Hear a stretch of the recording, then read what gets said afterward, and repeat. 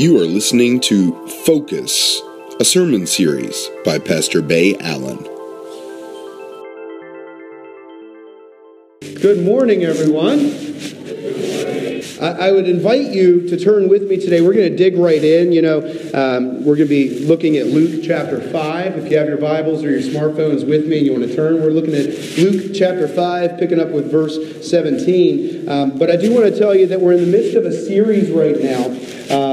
And Charlie, if you go back just a couple slides there, we're looking at 5 areas of focus that were presented to us by our bishop. Charlie's right on top of it, though. Thank you, Charlie. I said scripture, and she turned right to it. But we're looking at these 5 areas of focus in this sermon series called Focus, where our bishop, Cynthia Moore-Cocoy, has said that we need to focus on future leaders in the church. There's a focus of the United Methodist Church in Western Pennsylvania. We need to offer new places for new faces, which in many ways, Faith on 68 as a newer burgeoning campus is that. I mean, we're kind of a new place for new faces. We are to be in true community, which means doing ministry with as opposed to doing ministry to or ministry for, specifically with the poor. We need to be doing ministry with the poor, not just for the poor or to the poor. We need to stamp out disease, which is improving global health. We are looking at what it means to be a people who bring about change and healing in our world.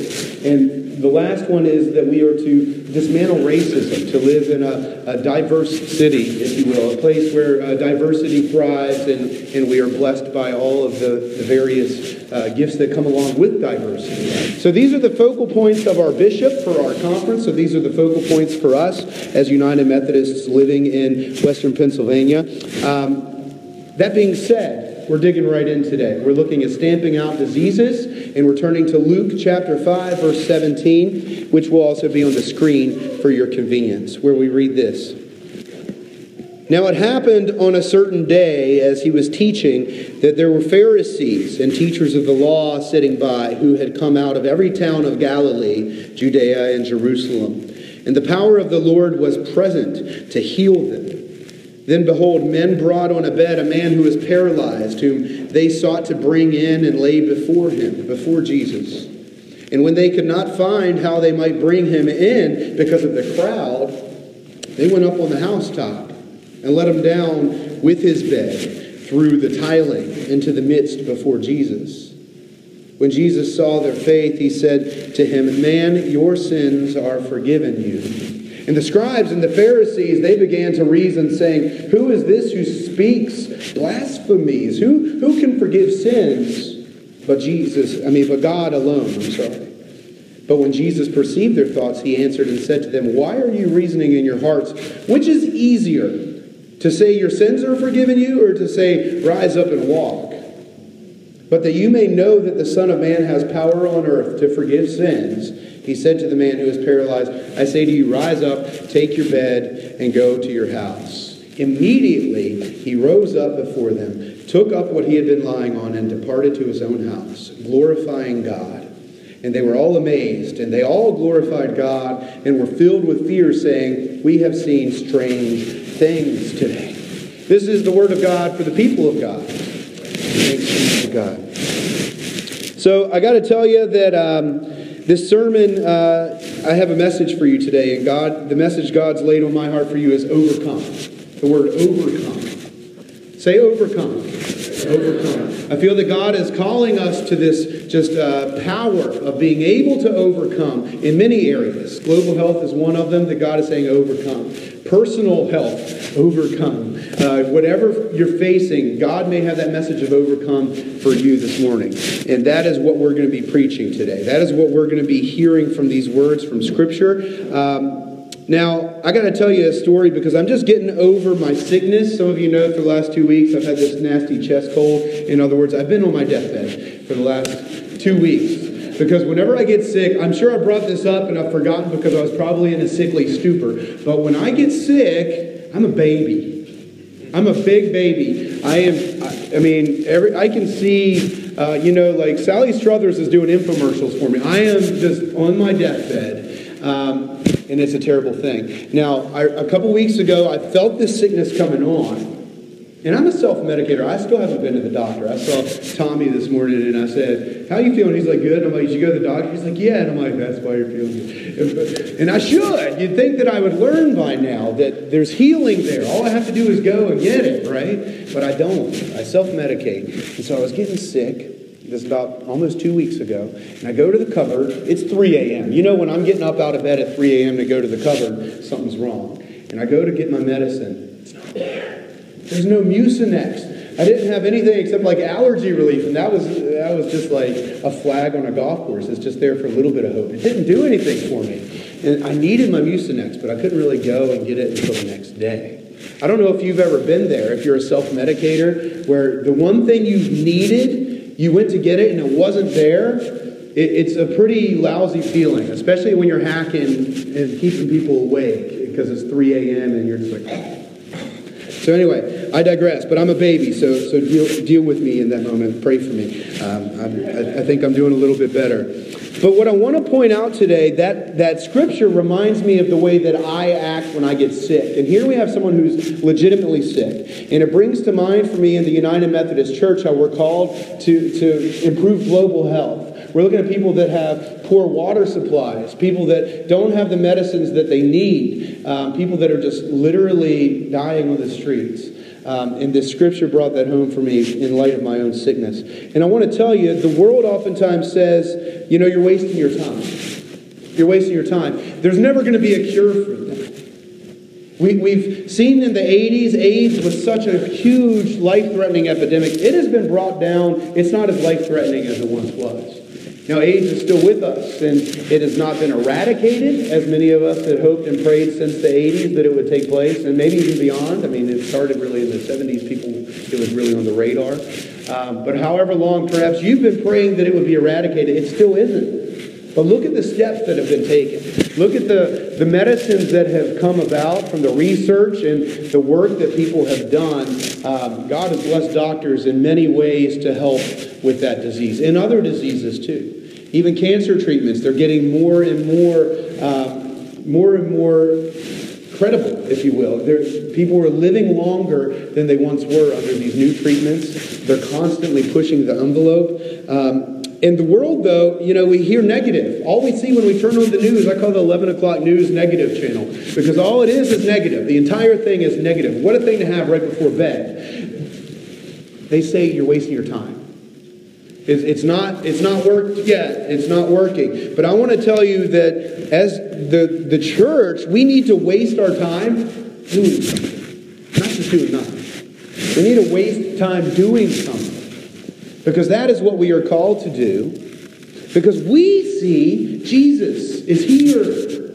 We were just singing that song, you know, overflow. Your spirit is in this place. We see Jesus in our church building when we come in worshiping every week, right? I pray that you do. I pray that you see Jesus in our midst. That you see healing in our midst. We see that healing is here. And like in the scripture where Jesus was in that house, but that wasn't good enough. Those friends, they had to grab their buddy. They had to take him to Jesus. It wasn't good enough that Jesus was there.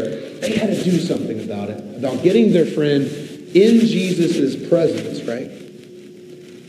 Clean water is here.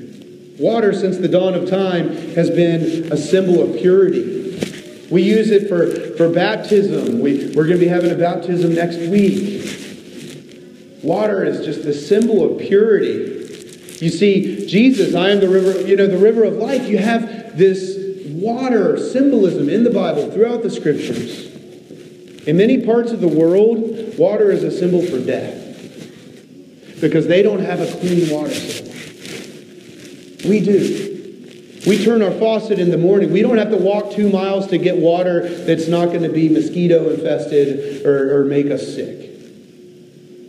We get to turn a faucet and bam, we have water, clean water. We have clean water here in the church. People that are looking for water all over the world that's not quite as good as what God offers, the water of life. We have that. Medicine is here. Healing is here. And we see that in the church. We see that in our country in many ways. And I want you to know from a culture that tells us you're not doing anything, you're wasting your time, and sometimes you'll beat yourself up and say, all I did was that. I wish I could have done more. You hear it from people all the time. Yeah, I did this, I worked in this way, I served in this capacity. If only I could have done more. If only I could have done more.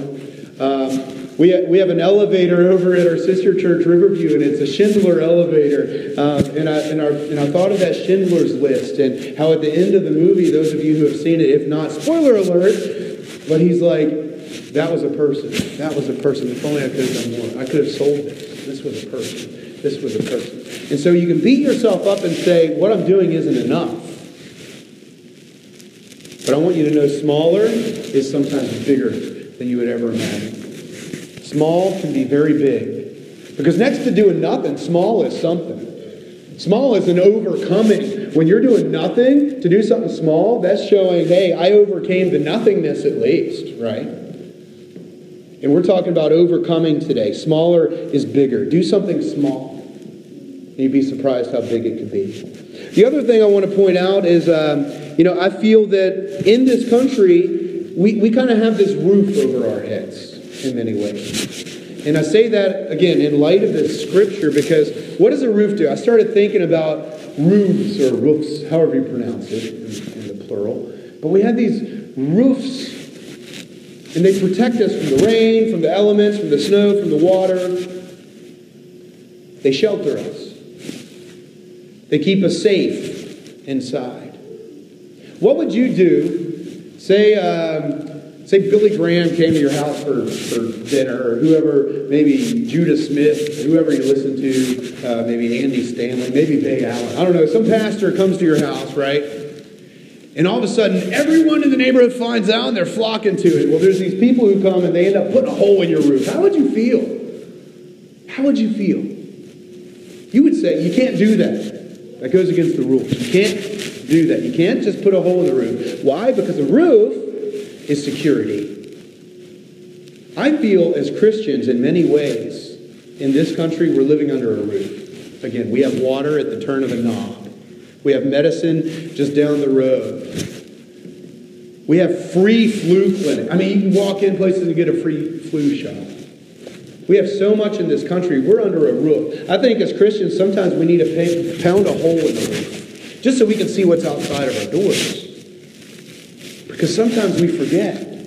There's a whole lot of hurt that's taking place outside of our house, outside of our safety, underneath this roof. And when I see these friends in today's scripture banging a hole in this roof, some scriptures show it that they actually made a hole in the roof. This one says they did it through the tiles. This is this is like the politically correct one, like, don't bang a hole in the wall, Jimmy. This one's like just bringing it out like it was already a hole there, right? There's always a hole in a roof. I think it's loaded. No, they did something. Can you imagine how much work it was? I've tried to go up a ladder with a bucket of paint before. Carrying a friend, dead weight friend up a ladder in tangent with maybe another, it shows that there's more than one friend. In tangent going up on the roof with a person, they worked to bring healing in this man's life. They worked. It didn't just happen. There was a hole that needed to be made in a roof. There was a body that needed to be carried up and then lowered in so that there wasn't extra healing that needed to be done. They didn't just drop them. They had to lower them down safely too. There was work that needed to be done. When I get sick, I'm a baby over a sniffle. There are malnourished people in the world. There are people whose water supply is infested with just bugs and bacteria. They can't drink it. In many ways, I think we need a hole ripped in our roofs. Because what happens when you go to the medicine cupboard, but it's empty? What happens when you need the help that someone, even though their 11 o'clock news is bad, it's in surplus, and you have to walk 2 miles to get water that still tastes like dirt that won't make you sick? What do you do when the cupboard's empty? What do you do when the water faucet doesn't make water? I say, do something. We got to do something. Because doing something is better. Doing nothing, that's nothing. It's just nothing. It's not even worse. It's nothing. What's worse than nothing? We've got to do something. As a church, we are called to improve upon global health. I don't know what that means for you as an individual. The church is made up of individuals. Yeah, the church is a connection of a lot of individuals. But what is God laying on your heart? Is it medicine? Maybe it's cancer. Maybe it's Alzheimer's. Maybe whatever disease is on your mind. Heart disease. Maybe bring it local. Maybe it's addiction. What is on your heart? What has God placed on your heart to improve global health? Is it a water supply? I'm going to talk a little bit, just give you a few action steps, things that you can do even today from the comfort of under your own roof, in your pajamas, on your computer, most of you. Did you know for about $20 you could get a life straw delivered to someone in a community that can't drink their water? And this little straw allows them, you can drink out of a mud puddle. And it's good. You got good water. About $20 you could save a family. At least for about the next 6 months with one little straw. There's stuff that you can do under your own roof. $20 that's going out to McDonald's maybe if you're a family of 4. That's like one day out at McDonald's. And you gave like 6 months of fresh water. There's stuff that we can do. Maybe your thing isn't water. Maybe it's medicine. There are programs in place. All we need to do is log on to www.icareenoughtotodotthis.com. That's not a real site. It probably is. But just do something. Something is better than nothing. And you may buy into the lie of the world where they say you're wasting your time. You are not wasting your time. You are wasting time doing something, at least, if you are. Set some time aside to actually do something. Maybe you can write a blog about it. Maybe it's something you're passionate about and you're a writer. Write a blog. Blog writing today is in many ways people pounding a hole in the roof. A lot of times they offend people. You're opening people's eyes to something outside of their dwelling, their safety zone. Maybe help an individual. Maybe there's someone that you personally know that you can help and reach out to. That's always best if you can actually have a relationship with someone. That's, again, doing this for you. Healing, I just want to let you know, to overcome anything, to heal, to find victory in any situation, it takes some work. It's not just going to happen. There's some work that needs to be done. So just set some time aside and do something. The other thing you could do even this week is maybe you would change your perspective a little bit. You know, the world says, yeah, that's just a little thing that you did. You didn't really do anything. And you can buy into that lie. Or you can say, how do I measure success?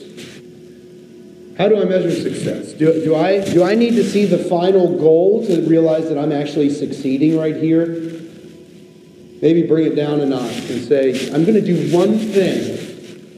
Just one thing this week, it could be anything. I'm going to write a Facebook thing that just says, man, I read about the water supply in Ghana or wherever, maybe a little community in the outskirts. Maybe it's, man, I heard, look at these pictures from outside of Detroit, Michigan, these shanty towns, like the level of quality of life, people that don't have that. I mean, whatever it is, do something. Because small can be big.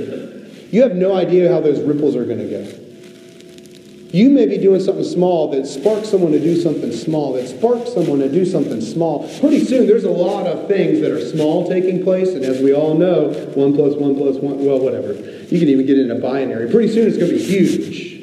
It's like when I was a kid, I wanted to talk my dad into giving me a penny for cutting the grass, and every week double it. Yeah. He didn't do it. You know why? Because it starts small, but the more it starts getting multiplied, you're doing something big. I'd be getting like $1 million to cut the grass. I'd be like, yes, that's how you do it, America. I'd have my own talk show. Do something. Smaller is bigger than you may imagine. The last thing I want to bring up is cutting a hole in the roof. What are the obstacles that you face? What is your obstacle? Maybe you want to do something. Maybe you are doing something, but you feel it's too small. What obstacles are in your way? And is there just this chance that even the obstacle itself could be a platform to just push you forward in actually doing something bigger? Like that house. This is such a memorable story. Can you imagine how many healing stories there were? We hear stories in the Bible where it says, Jesus and his disciples were out all day healing, and we're just like, okay, but what healings took? They had to be miraculous too. But these people cut a hole in a roof and lowered their friend down to Jesus. It's memorable. They took an obstacle and overcame it. They rose above their obstacle, lowered their friend to Jesus. Perhaps your obstacle, what is in your way, is something that if you just step back and really pray about it, God could use even the obstacle to help push you forward towards that outcome that you want, towards that outcome that God is calling you towards in your life and in your ministry. I got to tell you, every time I hear a message and there's little things like, yeah, you can go online in your jammies and you can order a straw or you can do this. There's things that we can do. What happens is that in the back of my head, what happens if I don't do these things, Pastor Bay? If I don't do these things, what's going to happen? I ask myself that whenever I hear a message. If I don't do what this pastor is asking me to do, what's going to happen? You want to know the answer? Nothing. Nothing. What's worse than nothing? If you do nothing, you've already accepted defeat. If you do nothing, I'm glad Jesus didn't do nothing. God looked down at this world in chaos. God could have done nothing. Instead, he cut a hole in the roof. It's called the crucifixion. That was a hole. To be able to put God on a cross, that's a hole. That goes against everything that the religious thinkers ever thought. How do you hang God on a cross? That goes against the laws of reality. That can't happen. You can't cut a hole in the roof. God cut a hole in the roof. Not to lower us down in, but so Jesus could come down in and take us out. That's what God did. God didn't do nothing. And as God's children, I don't believe we're called to do nothing either. I think we're called to do something. And that is how we will overcome. And that is how God will overcome the world each and every day that we come alongside those that are in need. I pray you do something, whatever it looks like. Make some ripples. Would you pray with me? Dear God, we thank you for the way that you didn't just do nothing, that you came down into our brokenness, into our sin, into our just deviation from what you had planned for us. And you made a way of reconciliation, a way of salvation, a way to get us healing that we so desperately needed. And we could get it no other way than through Jesus. And I pray that as your people, that whatever we do for good in this world, that it is to show Jesus. Let us show Jesus. With every water straw that we may purchase in our jammies, or every jar of medicine that we may provide, every drug addict that we help, everyone who benefits from us donating money to a cause where they're doing scientific research, let us show Jesus. Because only Jesus can bring the healing that we really need. Only God can say, your sins are forgiven. It's not just about the initial physical healing. It's about the restoration of a people that were created to love and be loved. Help us be a part of that. In the name of Jesus Christ our Lord.